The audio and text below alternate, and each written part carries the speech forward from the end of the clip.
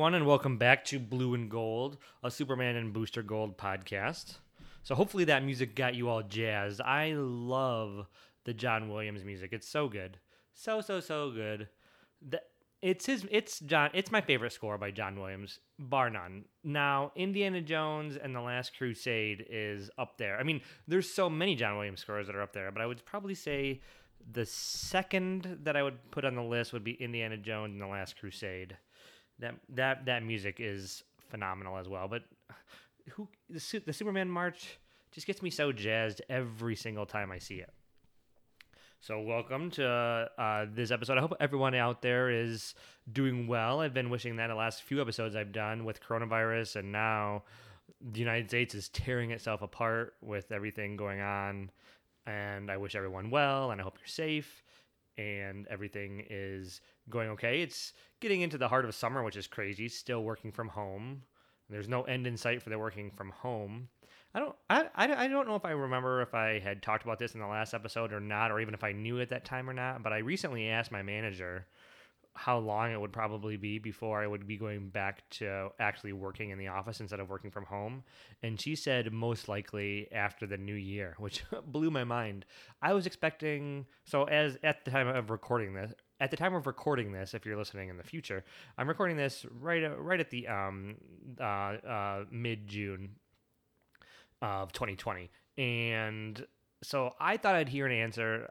I work for University of Michigan, and they're pretty conservative in terms of they're very liberal, obviously, but very conservative in terms of wanting to keep people safe with everything going on with the coronavirus. And so they're not going to have anybody who doesn't need to come back to campus and to work come back if they don't need to. So, but I was still thinking, something like I was expecting to hear something from between August to October from my manager. But to hear after the new year, I was like, whoa, that kind of blew my mind. I mean, it saves on gas, so that's fine with me.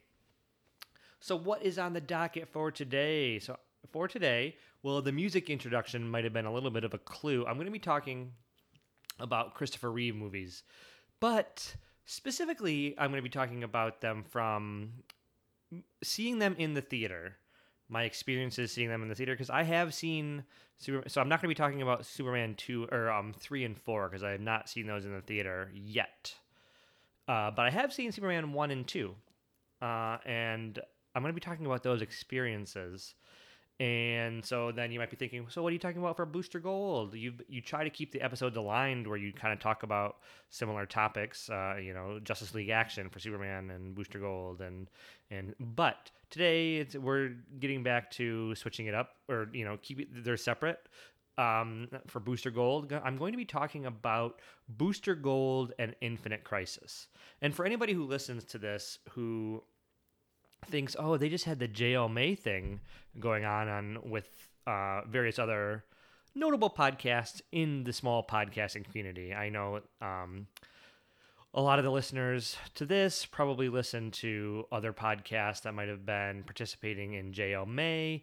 I'm not. I don't personally know any of those podcasters, but I listen to quite a few, and I'm aware that they were doing J.L. May covering Infinite Crisis. And if you don't know what I'm talking about with J.L. May, it's every year there's a bunch of podcasts that get together. That aren't usually affiliated, but the hosts are friendly and they'll make guest appearances on each other's shows every now and then. But usually you get about 10, 12 podcasts that will each cover a certain aspect of something to do with the Justice League or DC Comics.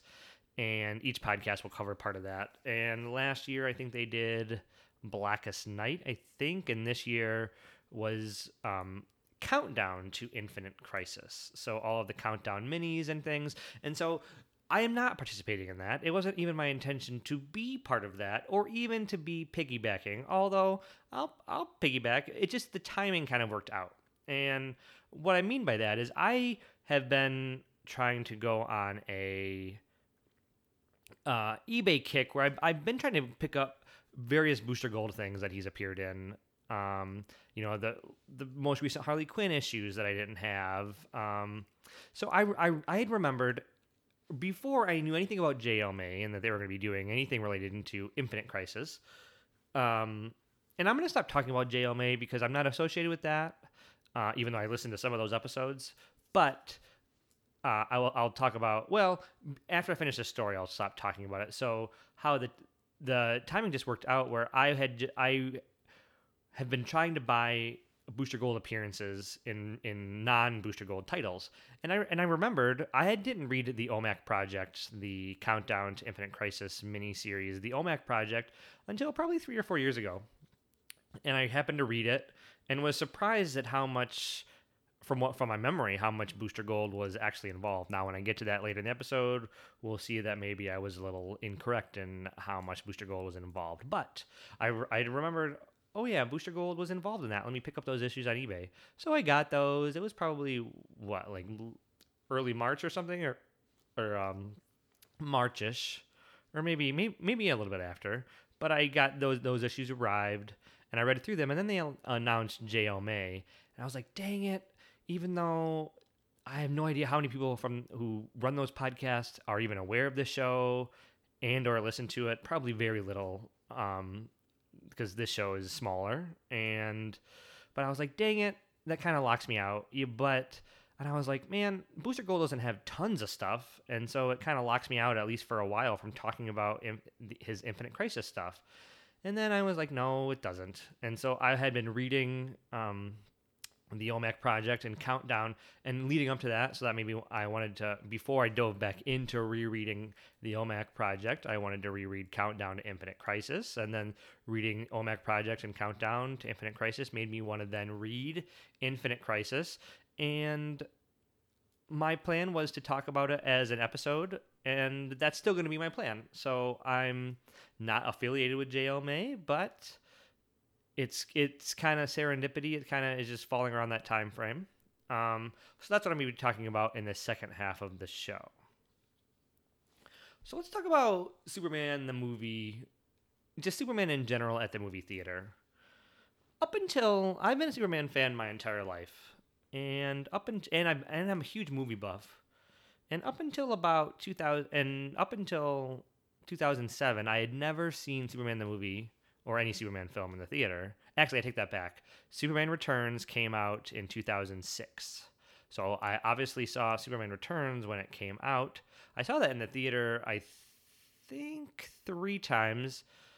Maybe only twice.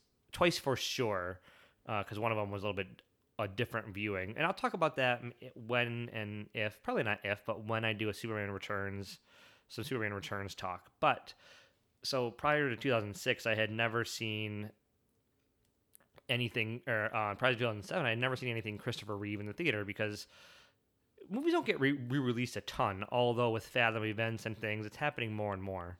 But things don't get released a ton, and so this was back in college, 2007. I live in Michigan, and I was still a senior in college at University of Michigan in 2007, and it got released. I think I learned about it through the Superman homepage, but word got around that nice theater in Chicago, a theater in Chicago is going to be playing a midnight screening of Superman the movie. Oh, I was over the moon. Chicago is only about 4 hours away. I haven't really, at that point, I don't think I had been to Chicago, so that might have been my first time even going. My parents didn't like to travel a ton outside of seeing family when I was a kid, so there was no reason to go to Chicago. Actually, funny enough, my parents are so deathly afraid of like big cities and things and crime. When I was a kid, we would go. My mom is originally from Kansas, and so once a year we would usually go back to Kansas. And coming from Michigan, the easiest way was to go was around the Chicago area, but my parents would always go out of their way. I don't remember how long it would take them to go out of their way, so that way they didn't even have to drive close to Chicago. At least that's my memory of it. But so back to the story, 2007, it gets announced it's going to be a midnight movie. So I had been my wife and I were. Or at the time, my fiance and I, we were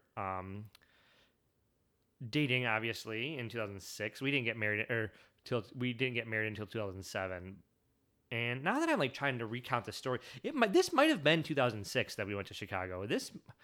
No, I remember the apartment my wife was living in. It was 2007, so it was. I can't. It must have either been just after we got married or just before. Sorry for. I apologize on the memory of for that, but it was 2007 ish, and I'm only bringing that up because I got married right after college. After we graduated from college in 2007, May 19th is my anniversary, and so I'm trying to remember exactly the timing here, but it doesn't matter.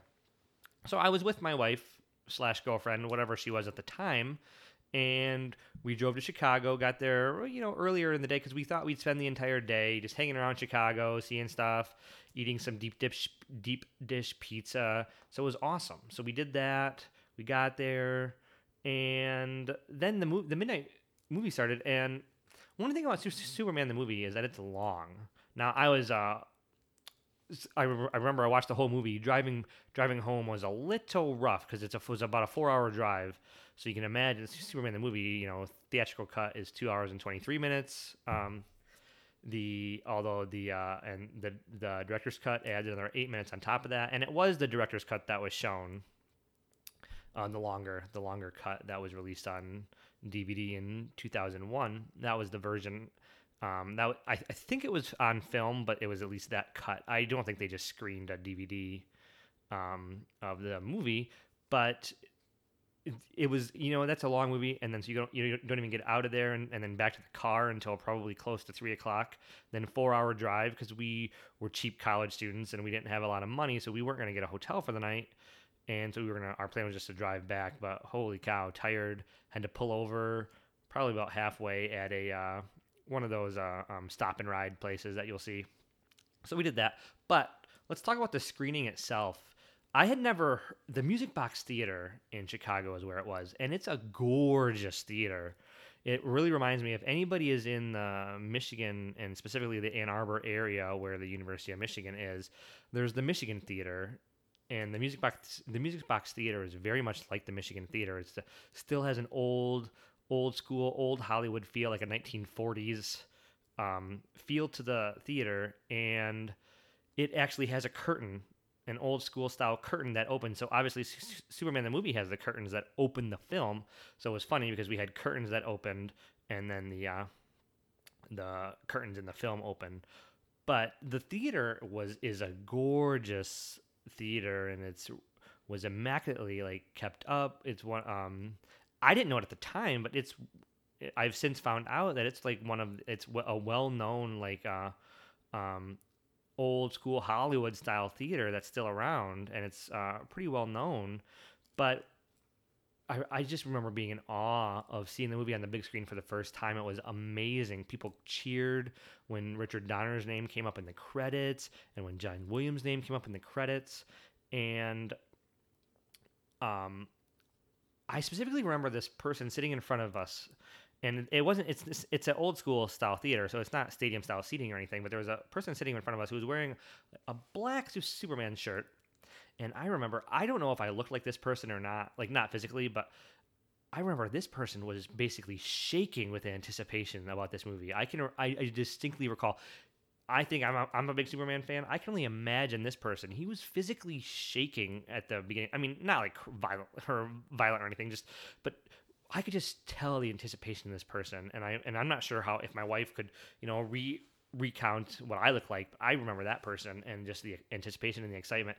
And what an experience seeing that movie on the big screen for the first time, seeing it so large and vibrant and projected. It was the first time ever seeing the film projected, not when it's on a television screen.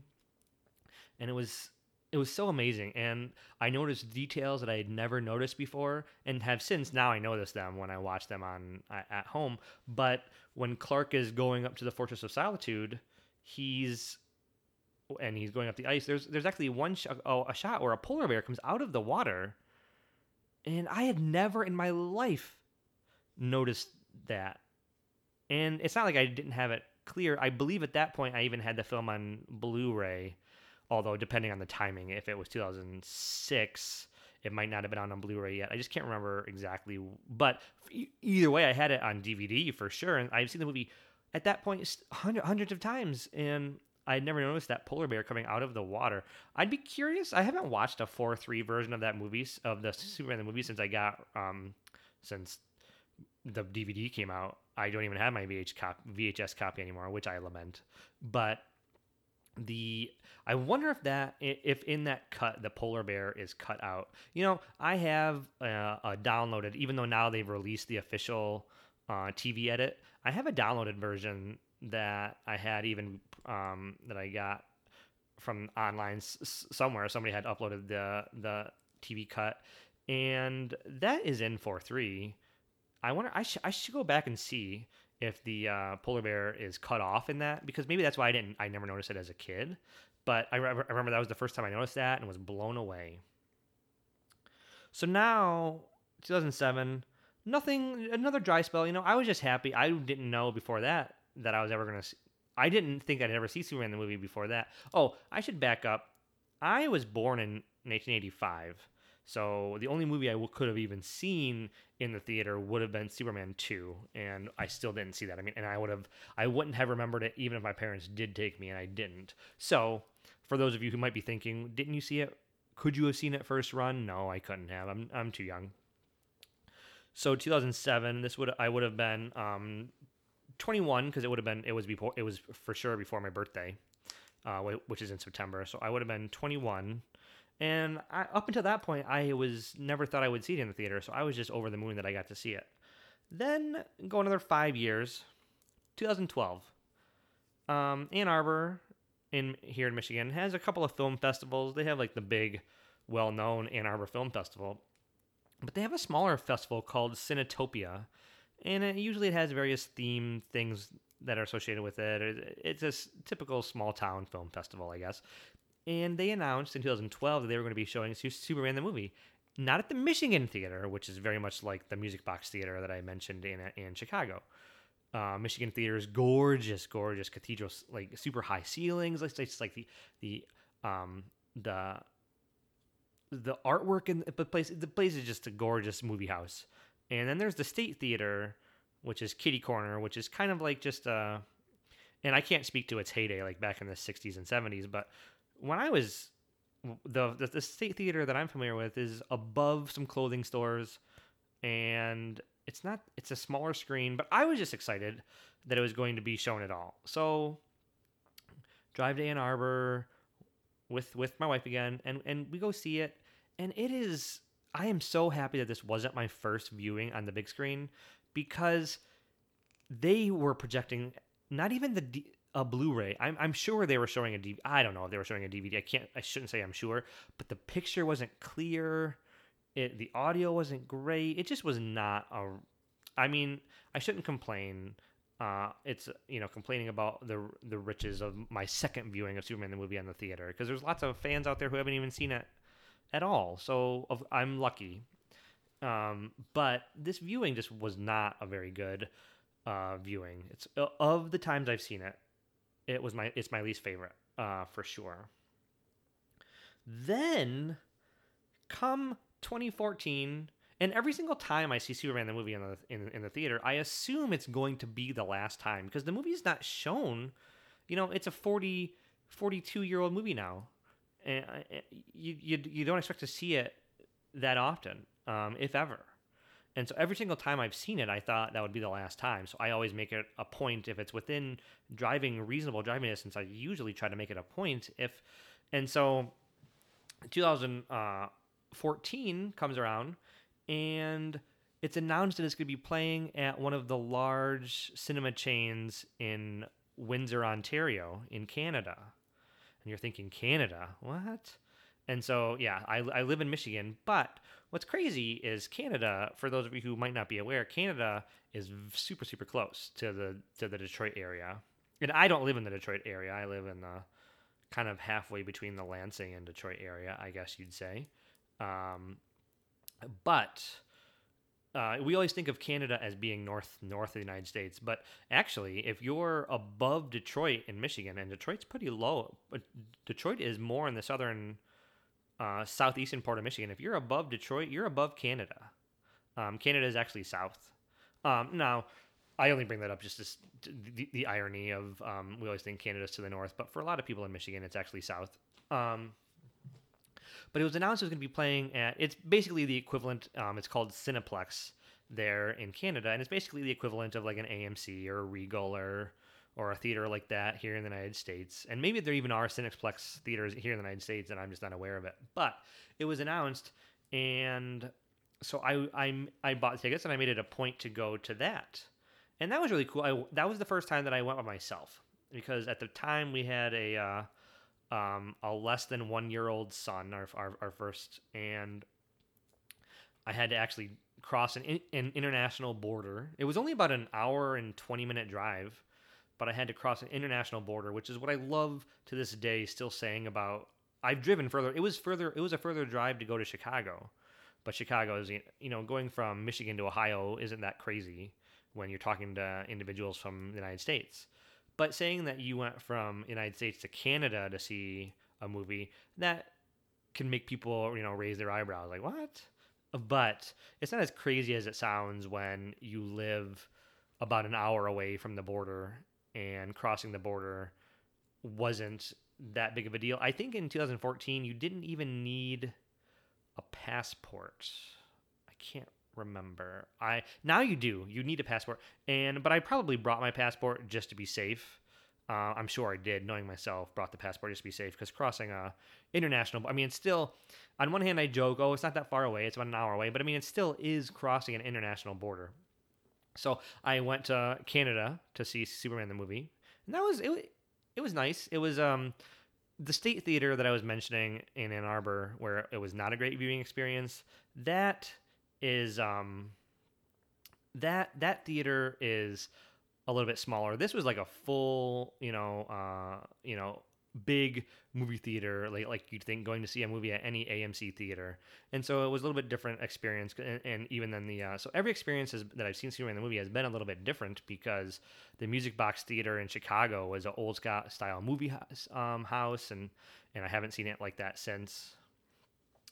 So that was going to Canada, and so that was really cool. And I still love to tell people to this day that, yeah, I crossed an international border to see my favorite movie.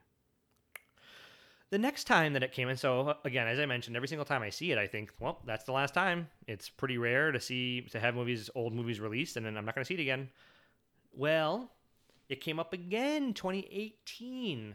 And this time I have to give a shout out to the Caped Wonder Superman podcast, and Jim Bowers and Jay Towers, that crew, evangelicals for the Christopher Reeve Superman movies, if you're aware of them. If you're not, go check out capedwonder.com. I'm not affiliated with that at all, by the way. But Caped Wonder, they were, Jay Towers and Jim Bowers, they were involved in getting... Oh, you know what? Let me back up. Let me back up. I'm sorry. I am getting my viewing experiences wrong. I'm actually talking about Superman 2, where I saw it with Jim Towers and Kate Bowers. Let me get to that story in a minute. I actually was bummed out in 2018 that I wasn't going to see Superman the movie, because they were showing it here in Michigan. We have the Motor City, the Motor City Comic Con.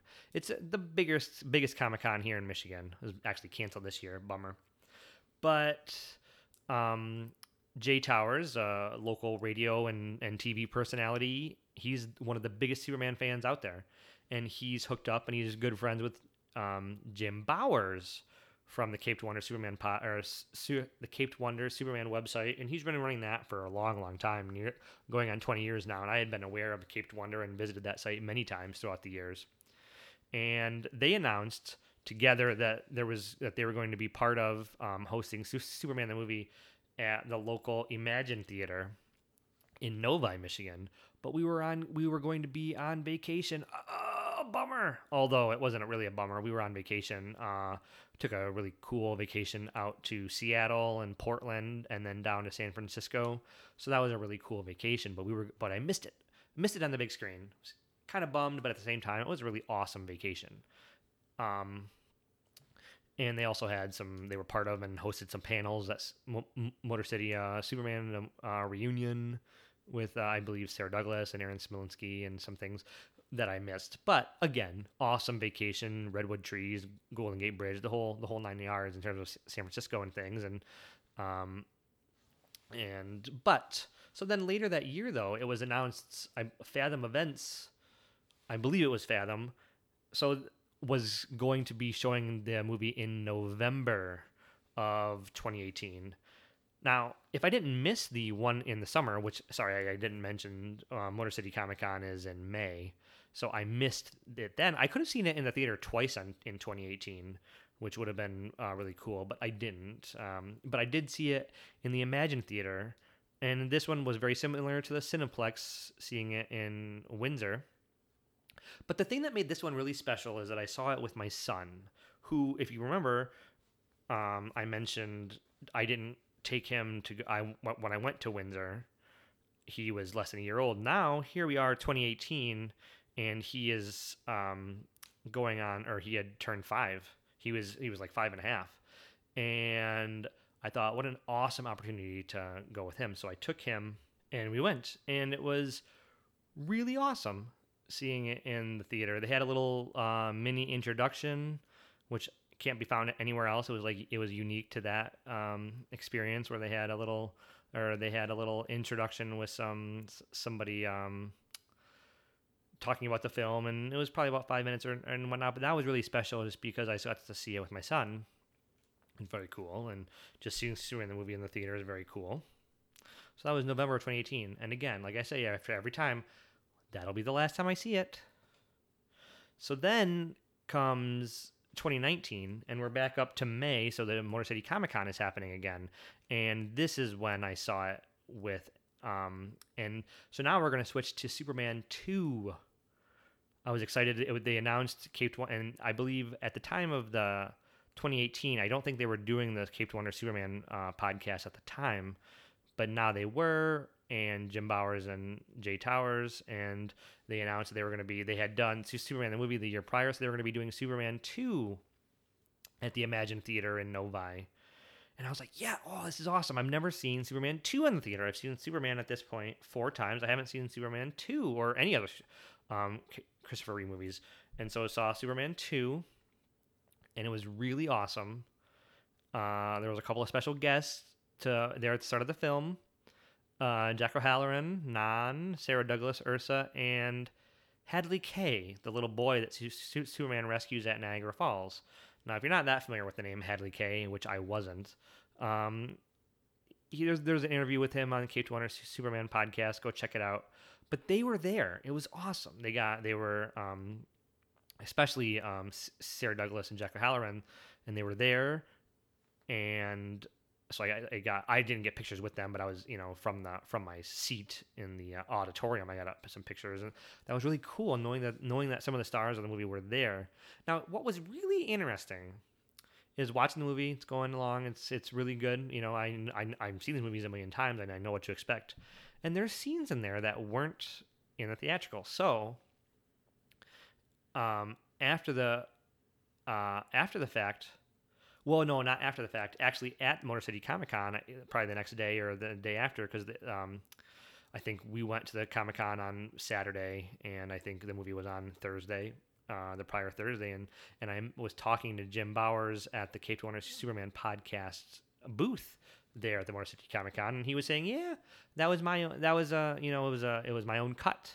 So what was interesting is I've seen Superman 2 in the theater, but it was a fan cut. It was not Superman 2 theatrical, because there was a few scenes here or there sprinkled in that I don't know. You definitely wouldn't know. It was edited really, really well, and it wasn't the full international cut. It wasn't the full TV cut, but it wasn't. It just had a couple things sprinkled in here and there, which was really interesting. And yeah, Jim Bauer said it was his cut, and so it was interesting. I've seen Superman 2 in a fan cut. Who, raise your hand out there if you've seen a fan cut in a big, Cineplex movie theater style movie theater. Not very many of us have had that happen, seeing a fan cut. So it's just funny. In general, though, it was Superman 2, everything we know and love, just with a couple of extra things sprinkled in. It was mostly theatrical. No Jor-El. From what I remember, I don't think it was Jor-El there. And so again, 2019 happens. Now at this point, I'm thinking, oh, we're going to do, every year they're going to have a Motor City thing, and maybe next year will be Superman 3. Well, no, this year, what happened? Coronavirus happened, and so none of that happened at all. But, Motor City was canceled altogether. But, lo and behold, what happened last Monday, which was the impetus for wanting to record and talk about my movie-going experiences with the Christopher Reeve movies. Superman homepage, I was working from home last Monday, so what was it? Monday the 8th, I guess it would have been, Monday, June 8th, sitting on my computer doing work, checking things out as well, and I see from Superman homepage, Superman the movie is playing at Getty's Drive-In in Muskegon, Michigan. And I'm like, what? Muskegon is about 2 hours and 15 minutes from us. It's on the west side of the state by Lake Michigan. But I mulled it over in my head. I was like, well, I've already seen Superman the movie 4 times, and it's a ways away, over 2 hours. But then I'm like, well, it's the drive-in. Who goes to a drive-in anymore? Now, there are drive-ins, but not very, they're not very prominent anymore, to say the least. And so I was very excited and talked to my wife, and she's like, no, drive-ins are super late. The movies don't really start till it gets dark, and it's a long movie, and the kids will get tired. And so it was just decided I would go by myself. So I went by myself, the 2-hour drive. And this was one of my favorite of the 5 experiences, which I've seen it 5 times.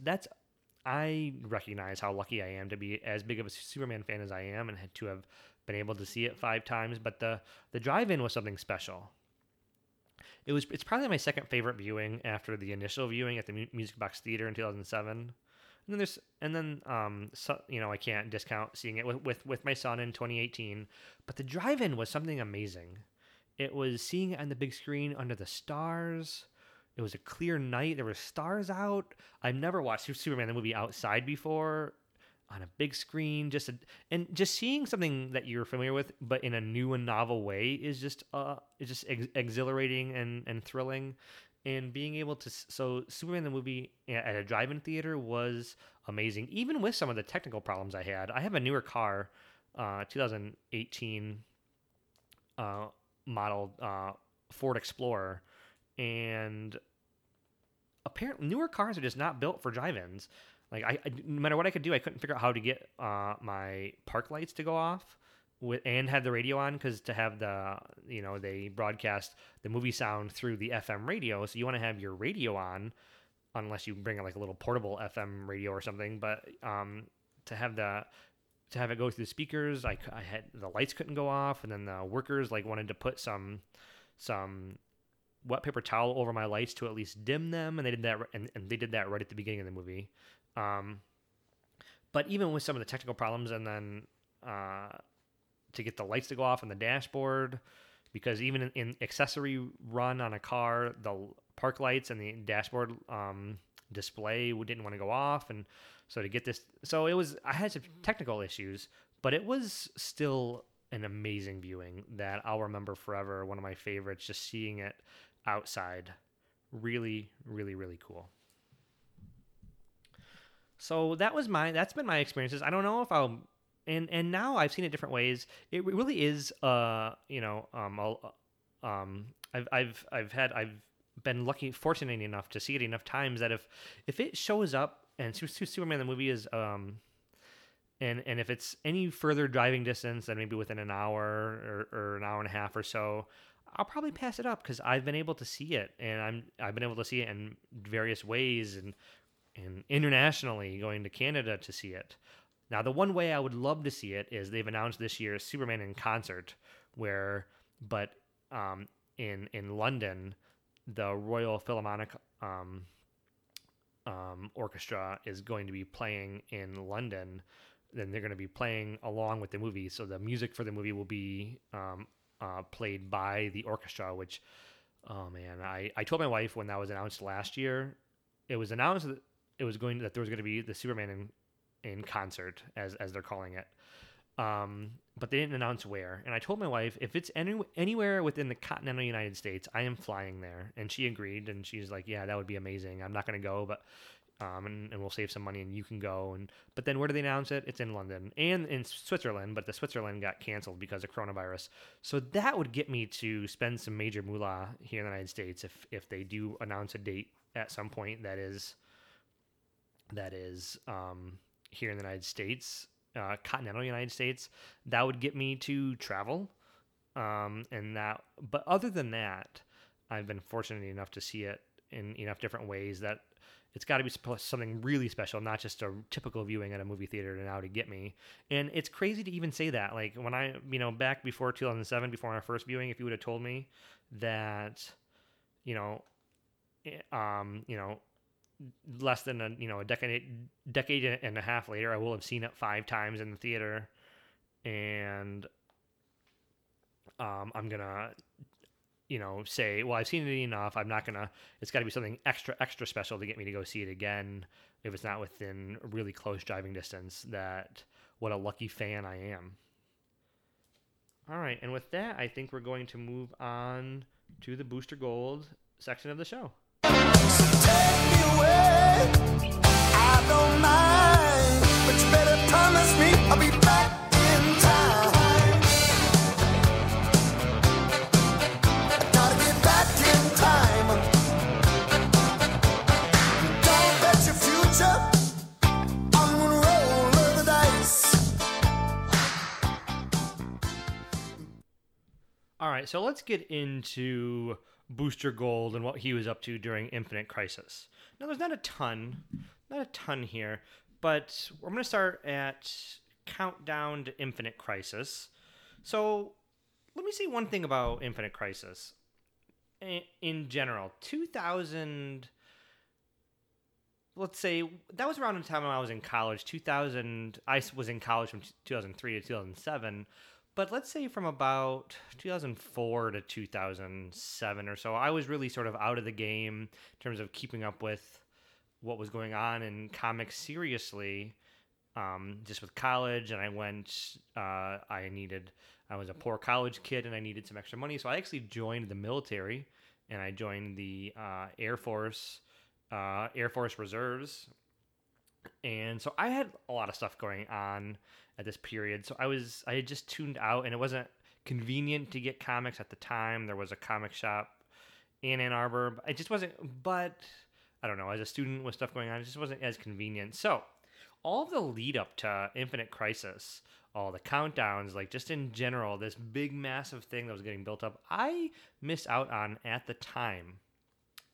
Now I got caught up pretty quickly after things 2007. I pretty much got caught up on most things, especially Infinite Crisis and everything. And I didn't get into Booster Gold. I'm not sure if I've mentioned this on this podcast, but I really didn't get into Booster Gold until Volume 2. Booster Gold Volume 2. I think I really enjoyed his appearances in 52, and of course I was familiar with him from his appearances in the Death of Superman storyline during the Doomsday fight. But it was really 52, and then you start reading Booster Gold or Volume 2, and then of course I fell in love with the character, and he's been my number 2 character ever since. But I wasn't really tracking what was going on with him or what was going on with the DC Universe in general during Infinite Crisis. So I'm coming at this a little bit later. Didn't get it, as I was saying, I didn't really get into Infinite Crisis until after it was all over, 2007. And then it's only been in the last few years that I've really dug back to look at, well, what was Booster up to during Countdown to Infinite Crisis, and rereading it with that, especially during this reread here, reading it with that critical eye in terms of tracking what's going on with Booster. How often does he show up? Because none of the miniseries and Countdown to Infinite Crisis and Infinite Crisis itself, none of that actually involves Booster. Isn't a very big player in a lot of it, but he's bigger in some than others. So let's get into it. We got Countdown to Infinite Crisis #1, where, spoiler, Ted dies. And we got this gorgeous, I love the cover of Jim Lee artwork, painted over and enhanced with Alex Ross. It just looks really, really good. I only wish that Booster Gold was on this cover. So we have Batman obviously holding Ted, but this is I have the first printing, so you don't know it's Ted. But one of the things that bugs me is that Alex Ross has never drawn Booster Gold. Alex Ross, the awesome painter that he is, has never drawn Booster Gold. And this is one of the first. This is looking at everything that's happened with Booster and thinking about where it would make sense where he would pop up, drawn by Alex Ross. He's not going to pop up in Justice, the 12-issue maxi series that he did, because that was mostly sort of an update on Super Friends. It was sort of a modern day take on 1970s DC Comics, and I suppose he could have showed up in Kingdom Come, but this was during the Bwahaha years, and Alex Ross has been known to not like that era in general, and he likes the Magnificent Seven, as you call them. So Alex Ross isn't going to draw Booster Gold in Kingdom Come. But here we have a story involving Ted, and if there's ever a spot where we can get a take on Booster Gold, although it would have been a Jim Lee and Alex Ross take on it. If there's ever a time, though, that we would have gotten a Booster Gold take on, or an Alex Ross take on Booster Gold, it would have been this cover. But maybe they would have thought that was tipping their hands too much to have Booster on the cover, tipping their hand that it was Ted who was there dead. Because everybody else in this cover is mostly the big guns. Although you do have Hawkman, I feel like, is in or out sometimes. He's not always upper echelon. I feel like he's a little bit higher. If Booster Gold is a B level character, I feel like Hawkman is like a B plus level character. Although you do have Power Girl on here and Dr. Fate, but it's a really great cover. Now the one thing, so my notes for this issue is that this special takes Ted and Michael and treats them seriously, not jokey. It's a great issue. Earlier on, we see Booster in civilian clothes pulling money from an ATM when Ted shows up. And I like the jacket with the blue and gold colors for Booster. It's sort of like a take on Booster's colors, but with a normal jacket and in his civilian clothes. But the color scheme of the jacket he's wearing lets you know it's Booster. It's a good looking jacket. I would probably own. I would own one. I gotta say, it's much better than what he's sporting in the new Harley Quinn stuff that's been coming out, where he's doing jacket and boots. But I really liked it. So the Countdown to Infinite Crisis is split up into 5 chapters.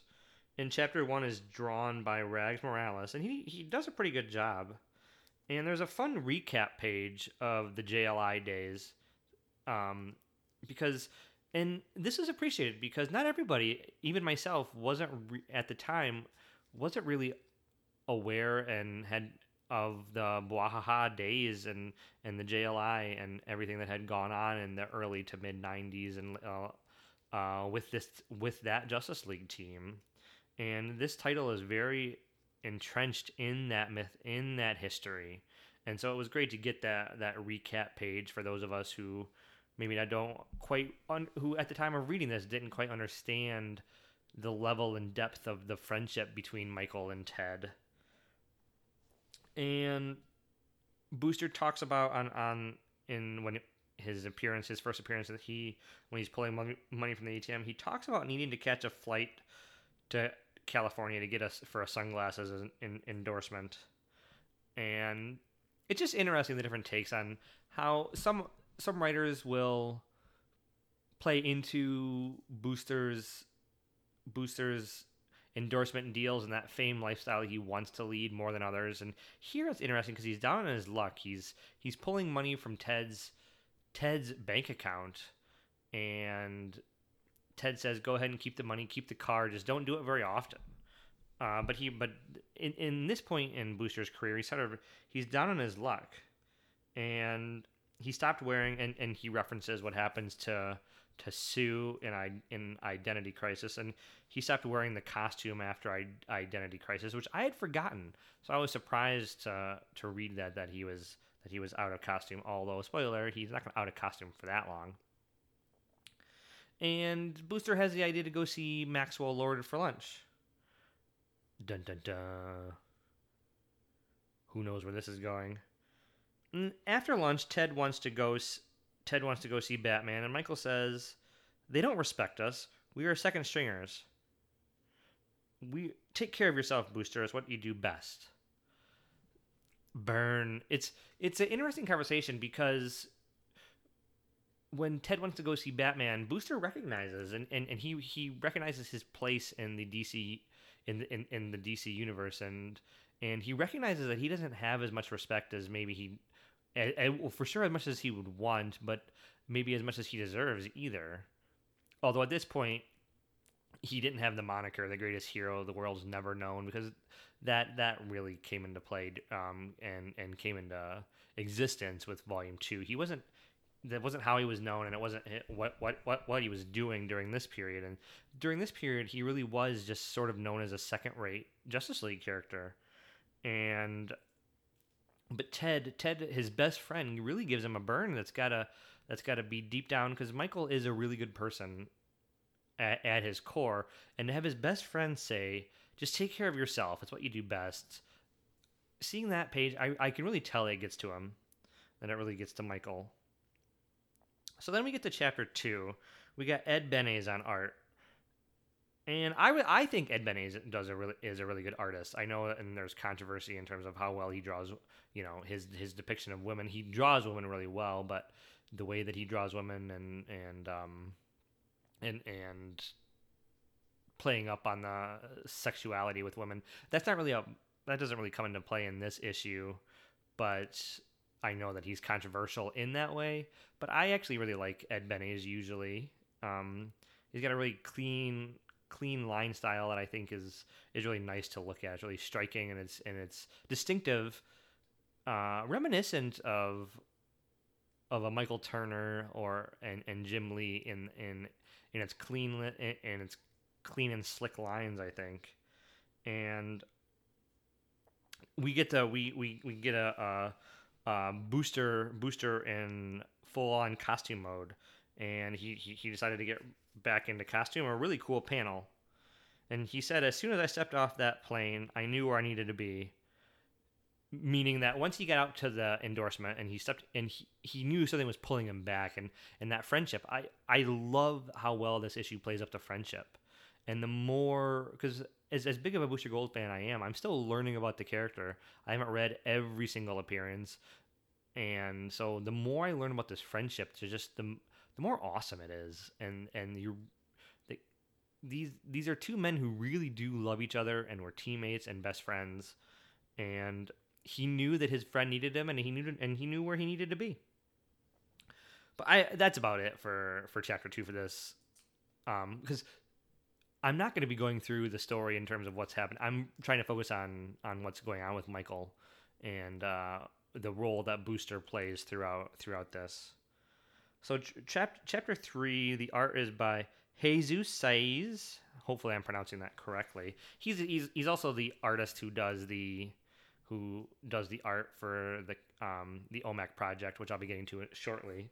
But I don't think he does. I don't like his art quite as much. And after Rags Morales and Ed Benes, I feel like it was a step down for chapter 3. This is the scene there. This is the chapter where we have them both at the computer, and the lightning, or not the lightning, the explosion with the explosion with the computer. And there was a little bit of speculation on just how much Booster. I've listened to other podcasts talking about this issue. A little bit of speculation just how much Booster knew about what was going on and how much information he has from the future, knowing that Ted was going to die. But I just don't buy it. I just don't buy that take that Booster knows everything that's going on in our time, because there's so much going on. I don't imagine a person coming back from the future really knowing anything and being able to recall anything about the past, even if what they learned about in history. I certainly know if I went back a couple hundred years, what my knowledge of history is so limited that even those famous individuals, George Washington is, I don't know what's going on day to day with them. I don't, I mean, this is a big event when Ted's going to, in the course of this issue, at the end, Ted's going to die, but this is one moment when he could die. But I just don't buy into the fact that Booster knew, although there is the one panel that says that where there's a dialogue box that seems to suggest he might know. He has this determined and concerned look on his face while the dialogue box says, "That's what you do for your friends." And the dialogue box is actually Ted speaking, but that's the awesome thing you can get with that juxtaposition between words and images with comics. And so we could take those words as being applied to Booster, and that's he takes over from the computer, or at the computer, knowing that he's going to take one for the team for his friend, and when the computer explodes, that he prevented that. I don't know if I buy it, but that panel does at least put that inkling, the suggestion that Booster knows. But I just choose not to think that he knows that much about the future, or about the past, actually, from his perspective. It's just how I choose to view the character, but others might view it differently. And he says, "Okay, it's time to switch." And so he switches, and the computer blows up. And so then we get to chapter 4 with Ivan Reis, and Booster's in the hospital. I think Ivan Reis is a great artist, and he's doing all the up until he's doing Superman today with the Bendis run. And unfortunately, I've dropped the Bendis run, but his art on Superman, not on Action Comics, because that is John Romita Jr. on there. And I don't hate John Romita Jr. on Superman as much as a lot of people do. I think his art's fine and really good, actually, but his faces, and the body, he draws such a gaunt and skinny Superman. I don't get it.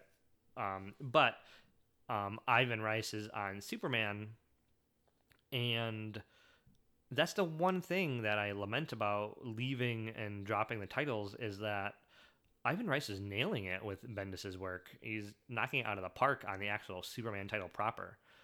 And so here we get him on chapter 4. Ted comes to the hospital to talk to Booster about Skeets. Booster said Skeets went back to the 25th century without even saying goodbye.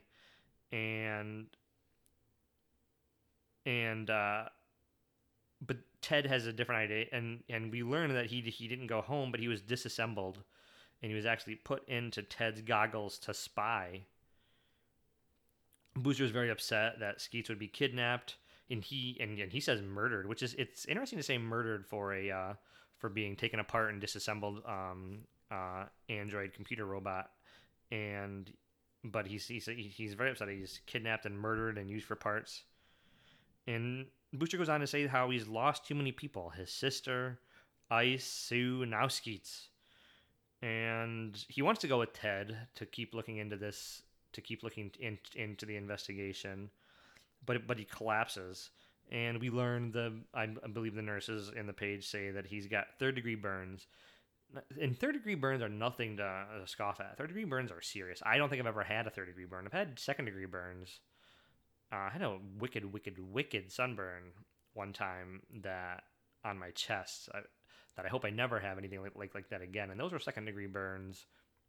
I never had third degree, so to have third-degree burns on quite a bit of his body, that's pretty bad.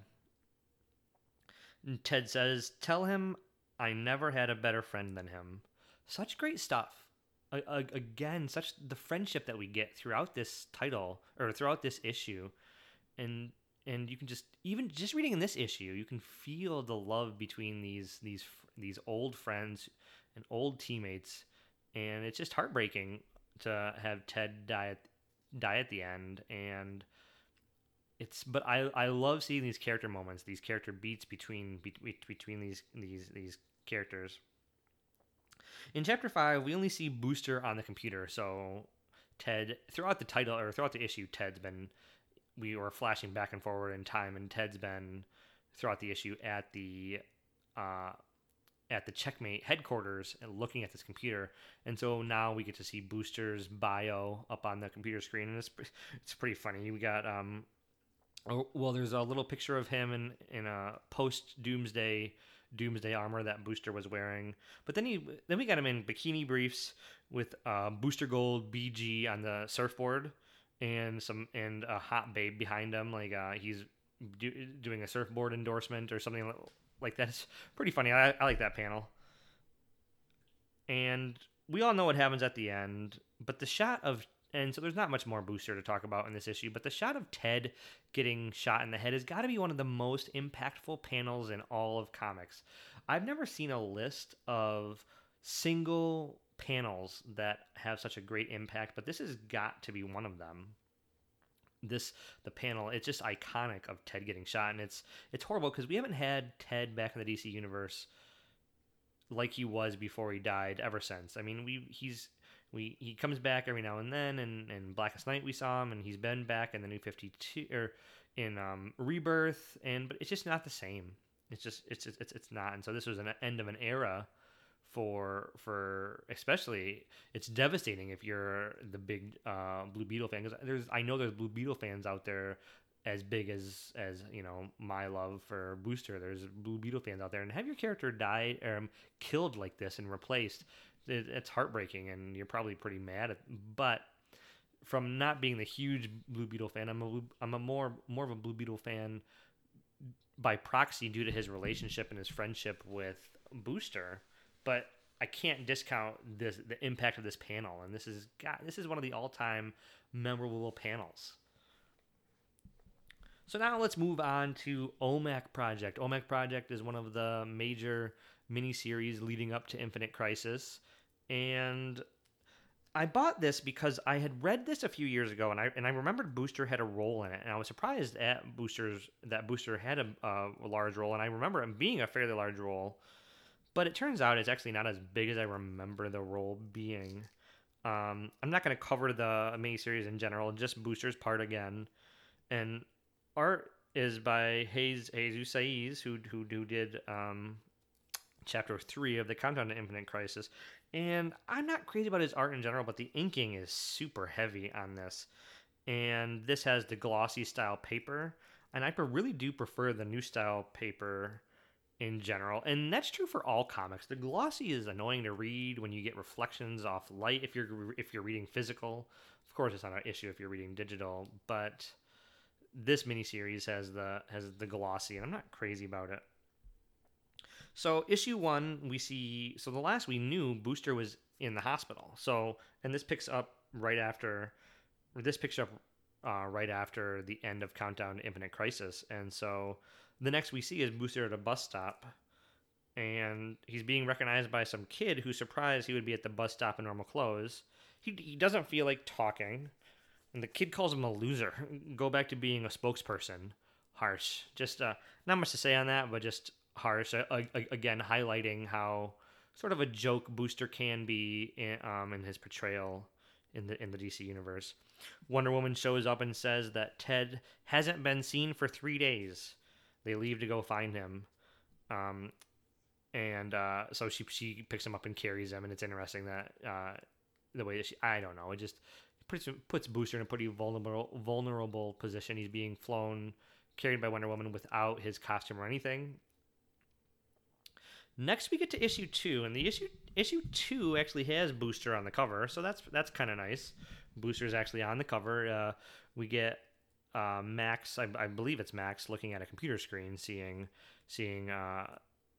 Booster, Batman, Superman, and Wonder Woman in the Watchtower. So it's kind of cool. Booster gets on the cover. And Booster and Diana are at the Justice League Watchtower with Batman and Superman. And reinforcing what Booster said in the Countdown issue, Batman asks why he's even there. So that just reinforces that Booster even said it in the countdown issue. They think of us as second stringers, or we're second stringers, and here Batman reinforces that by saying, "What's he even doing here?" Implying he's not worthy of being here. Discussing these are matters that are above him. So just Batman talking down to Booster. And Booster learns that Ted is dead, and he's furious at Batman. Fires his energy blasts at him, which are blocked by Superman. And that's basically the end of Booster's role in issue 2. Moving on to issue 3, Booster and Diana in space, and they're out looking for Brother Eye, and Michael says that maybe Batman is wrong about Ted being dead. He accuses Batman of lying about Ted being dead, but Wonder Woman says that they know in their hearts that Batman is right, and Booster admits that he knows. So it's interesting because I feel like the friendship that we get from the friendship that Booster and Blue Beetle have, I feel like, yes, it comes up a lot. And a lot of Volume 2 of Booster Gold Volume 2 is actually like Ted reflecting on his friend being dead. And it's come up, the friendships come up a lot where, we think, Booster tries to go back in time to save Ted and it doesn't work and it does work and he's back for a while and then he's not. But I don't feel like we really got the breakdown and the reaction that I would have expected or wanted. I mean, this isn't a Booster Gold miniseries, the OMAC project, but it should have been such an impactful moment. And it was in issue 2 when he learns and he fires the energy blast at Batman. And then here in issue 3 where he's questioning if it's even true. And Diana says, well, in your heart it's true, but I don't know. We could have had a whole issue of Booster mourning for Batman. I guess I get spoiled with Funeral for a Friend with Superman. We get we get a whole 9 issues of people mourning and reflecting on Superman, and here such an impactful friendship, and I don't feel like it gets the weight that it deserves. But that wasn't the focus of this miniseries, so I can't fault it for that. And then while they're in space, Guy Gardner shows up, and Guy and Booster tell Wonder Woman that she was never part of their league, the JLI, and they don't, she can't really relate, and this is that basically saying you weren't part of our group. This is something we have to deal with, and they leave him to go find Fire, the Justice League International character Fire. So then we get to issue 4. Booster and Guy show up at Fire's apartment, and Guy says that he hopes they catch her while she is getting out of the shower, and about the time he put a camera in. Now, I gotta say, I'm a red-blooded male who likes the female figure just like anybody else who's a heterosexual male or even a non-heterosexual female. And I don't mind some tits and ass in my comics, but could Guy get any more sleazy here? And I don't like it. It depends on who writes him, but I like a guy who's show-offy, super confident, so confident that the arrogance just exudes off of him, and it's a character flaw. But I don't like him to be sleazy, and it depends on who writes him. I don't mind, maybe he's even mildly chauvinistic, but that sleazy where you just feel dirty, like that he is not a good human being, and he is doing things like putting cameras, and it's just not funny. I don't find it funny. I feel like in a lot of the post-Rebirth stuff and the stuff that Jeff Johns would do with Guy Gardner, that's the writing that I really like with Guy, and I feel like it fits what the super arrogant and macho guy, but not the sleazy guy that we often see, and that is the writers will go to. It's a well I just wish they would stay away from. And Fire is deep into her own investigation about who killed Ted, and she suspects Max. So now we get to issue 5. Booster, Guy, and Fire, and Metamorpho, and Mary Marvel, so a lot of the JLI crew, show up to help John in his fight against an OMAC. It's a cool fight. It's long. It lasts about 9 pages. It's a really, really, really cool fight. And getting back to what I was talking about earlier about how much does Booster know about the future, another bit of evidence that goes against what I want to think is that Booster does know a lot is that Fire gets hurt and he's worried that she's going to die, and he says that he can't remember who dies here, implying that at other times he does know. But evidence against Booster knowing Ted ahead of time and not wanting to believe in issue 3 says that maybe he didn't. Also, I don't think Booster would let Ted die no matter what without trying his damnedest to make it not happen. Sort of what he does in Booster Gold Volume 2, but I guess I can't deny the evidence here where another place that, because this seems to be the exception that Booster doesn't know who dies here, that it sort of implies that the rule is generally he does.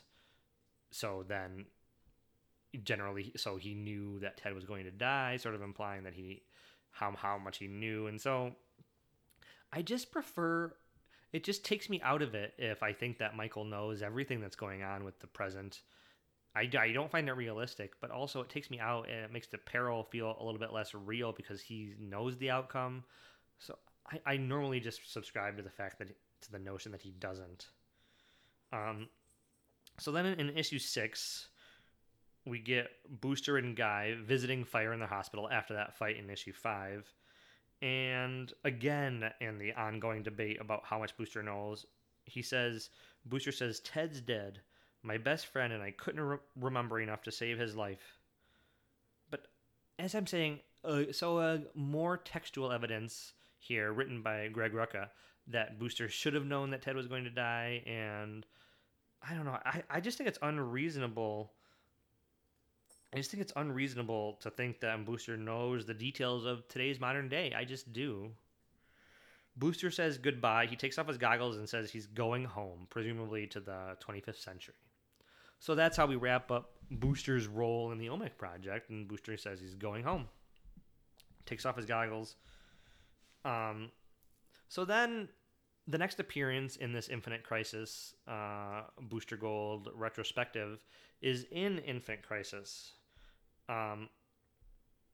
Actually, I'm going to back up for a second while I'm still covering OMEC project. I'm going to say in the OMEC special, it takes place after issue 6 of Infinite Crisis, and Booster's on a couple of pages there, but nothing. It's only after Brother Eye comes out of the sky, and he's only just there and doesn't have anything to play. So there's not much. I'm just going to, in case you're wondering, well, what about the OMEC special? You covered all 6 issues of the OMEC project proper. What about the OMEC project special? And it's there. Booster's role is just super minimal in that, so doesn't really need or deserve much coverage from the Booster Gold standpoint. So where do we get? So now, at the end of OMEC project, Booster says he's going back home to the 25th century, presumably. So what happens in Infinite Crisis? Well, we don't see him until issue 2. And as I was doing my notes, I actually document how many pages on each issue we see him, because it's not much. It's not much. So in issue 2, we see him for 1 page. And again, this is his last appearance since we saw him in the OMEC project. And he shows up on the moon with Skeets back from the 25th century. An updated costume, basically the volume 2 version of the costume. No collar. And we get no explanation of where they were or how Skeets is back. This is most likely a new Skeets, because we learned that the previous Skeets was disassembled and was used to help spy on Ted in the OMEC project. So this must be a new Skeets, you'd think, but that's not ever made clear. But Skeets references not being able to go back to the 25th century after stealing historical records, presumably to help remember and be aware of 21st century events. And they reference needing to find Blue Beetle's scarab. And it's only 1 page. It's a pretty cool page. Booster's pretty, you get kind of a cool panel of Booster on the moon. We don't see him again until at all in issue 3. Then we see him again in issue 4 for 1 page. So again, that's 4 issues of Infinite Crisis, and he's been on 2 pages. He shows up at Jaime Reyes' house, who we all know now is going to be the new Blue Beetle, and he wakes up and startles Jaime and says that he needs the scarab back, and Skeets, the Blue Beetle scarab, and Skeets notes that the scarab has fused itself onto Jaime's spine. Issue number 5 of Infinite Crisis, on the variant cover, we get Booster on the cover, drawn by Jim Lee. It's a pretty cool cover. Actually, wait. Was it on the variant cover or on the regular cover? I think it's actually on the regular cover. But either way, we get Booster. I'm just trying to take a look at my trade right now. Yeah, I believe it's on the Jim Lee variant cover. That Booster's on the cover. And it's really good. And it's drawn by Jim Lee. And Lee hasn't drawn much Booster Gold other than this cover. Although Booster's left arm is kind of in a weird position if you look at it.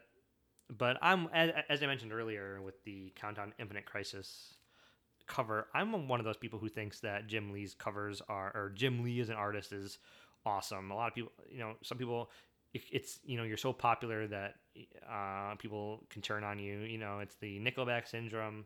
But I firmly stay entrenched in saying that I think Jim Lee's pretty awesome. So it's really cool to see him draw Booster Gold here.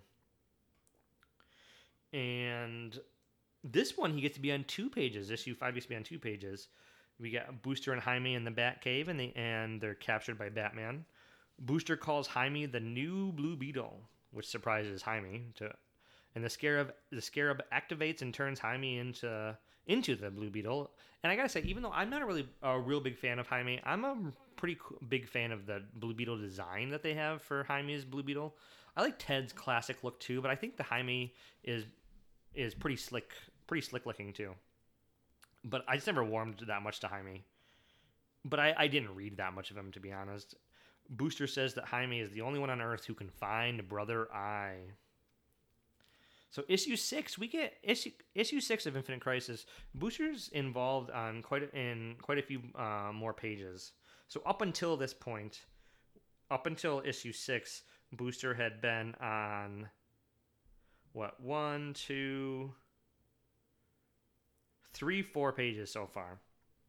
Issue 6, it's the whole plan to take Jaime and the team up and to stop Brother Eye once and for all.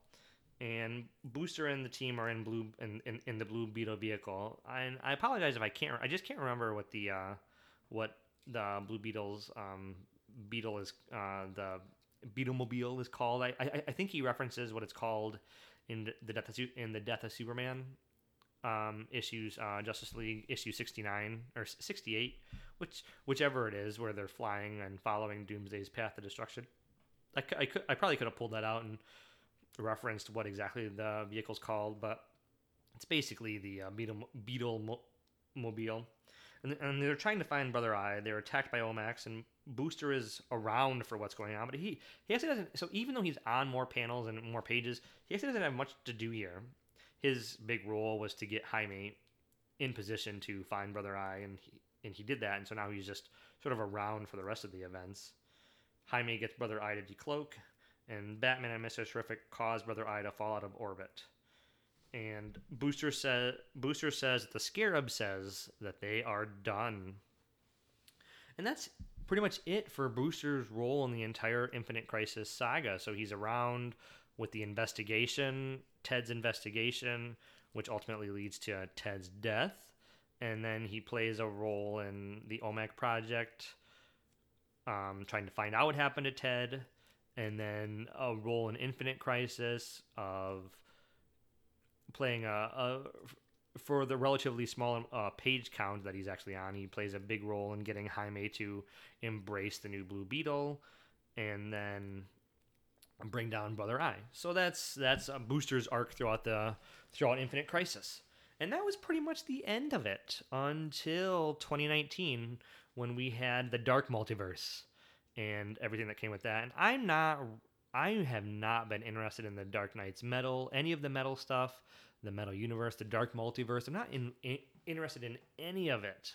What's going on with Scott Snyder and all of that stuff going on. But my ears perked up when we learned there was going to be basically a reason, explanation for being able to have Elseworld type stories with dark twists on classic DC Comics storylines. So we got a Tales from the Dark Multiverse story in 2019 for the Death of Superman, which I read. Maybe I'll cover that at another point. And then Infinite Crisis. We got a Tales from the Dark Multiverse Infinite Crisis special, and these are just little one shots. They're not, they're expanded page count, not just they're bigger than a single issue, but they're not very big. But they're just basically Elseworld stories, and the rationale, the backdrop for these stories was they're as like it says, these are tales from the Dark Multiverse. And I'm vaguely aware that there's a Dark Multiverse which sits outside of the regular multiverse. But it's basically my interests was only in that we get alternate and darker takes on classic storylines, and I'll cover the Tales from the Dark Multiverse, Death of Superman in a future episode. But in this issue, it's all about Ted, and it's sort of a parallel to the Countdown to Infinite Crisis. And in that issue, Ted gets killed, as I've talked about, and hopefully you've read if you're listening to this episode. But in this issue, which again, remember, is it's basically an Elseworld story. In this issue, Max doesn't kill Blue Beetle. Ted fights back, and he kills Max in a cool mirroring of the famous headshot panel. So we get Ted killing Max here, and the flip, and it's really cool. Ted goes on to stop all the major events leading to Infinite Crisis and prevents, he prevents Jean Loring from becoming Eclipso, stops the Rann-Thanagar conflict, kills Alexander Luthor and the Superman of Earth 2 and Lois Lane of Earth 2. And he eventually dons the Anti-Monitor armor and costume, and the costume is a hybrid of the Anti-Monitor and Blue Beetle. And it's sort of a classic to become the best hero, and to save the world, the hero becomes a tyrant. It's a take on that. It's a take on that type of story. And so here we get Blue Beetle to do what he thinks is the right thing. He basically becomes a tyrant and a ruler, and basically a dark side to Apocalypse is what Blue Beetle is here for the Earth. The entire issue is pretty cool, especially when you read it right after the Countdown to Infinite Crisis and then Infinite Crisis. Like, the parallels are really cool here. And Booster is in parts of the issues. He's on 10 pages, so not a small amount. And we see Booster at the Watchtower. The first sign of Booster is Booster at the Watchtower. He's upset because no one has heard from Ted in weeks. So this is after the investigation part where, so all the Booster and Ted stuff that we covered from the Countdown to Infinite Crisis special. This is after all that, and he's at the Watchtower upset. And then the next time we see him is at the Checkmate headquarters, and he's learned that Ted's still alive, and he's trying to reason with Ted. And Ted says they never did enough, and now he is doing something. And as head of the Checkmate, he's the only one that can. And Booster tells Ted that he sounds like Max, and he flies off. And Ted tells Booster that he killed Max, and Booster's shocked at this. And Booster feels disappointed in Ted, and it's at that point that Booster flies off. And Booster comes back at the end after Ted has gone full Anti-Monitor, in the full Anti-Monitor uniform, and all hell is breaking loose. The classic, we have to, like I said, the good guy who wants to rule the Earth and becomes a tyrant. This is basically Superman from the Injustice video games. We've seen it lots of times. And Booster points a gun at Ted, and Ted's uniform, not Ted himself, but Ted's uniform's defense mechanisms activate and shoot a laser hole, a pretty large one, like the size of a dinner plate, through Booster's chest. And we get a full splash page of Ted holding Booster's dead body. Ted tells Booster that he's sorry, and the issue ends with the Anti-Monitor Ted on a mechanical throne while the Omax fly in the sky. Pretty dark ending. So that issue really does wrap up the Booster Gold and Infinite Crisis, and his role in Infinite Crisis, and the Infinite Crisis that never came to be in the Tales in the Imaginary. Basically an imaginary story of Tales of the Dark Multiverse. I guess technically this happened in one of the Earths of the Dark Multiverse, but it's basically, in my mind, an imaginary story about alternate way that Infinite Crisis could have went down, and it's pretty cool. So there you have it, folks. That is the That's Booster Gold's role, relatively minor role, but it filled up enough time. I have been rambling on about it for quite a bit of time. Booster Gold's role in Infinite Crisis and the lead-ups to Infinite Crisis and the Infinite Crisis Dark Multiverse special. So next time, I'm not sure what I'm going to cover next time. I hope you enjoyed this episode. It was fun reminiscing and talking about the Christopher Reeve Superman movies at the movies, seeing it on the big screen and talking about Booster Gold and Infinite Crisis. I don't know exactly what I'm going to be talking about next time. It'll be July's episode, but I hope everyone is having a great summer, and I will talk to you next time.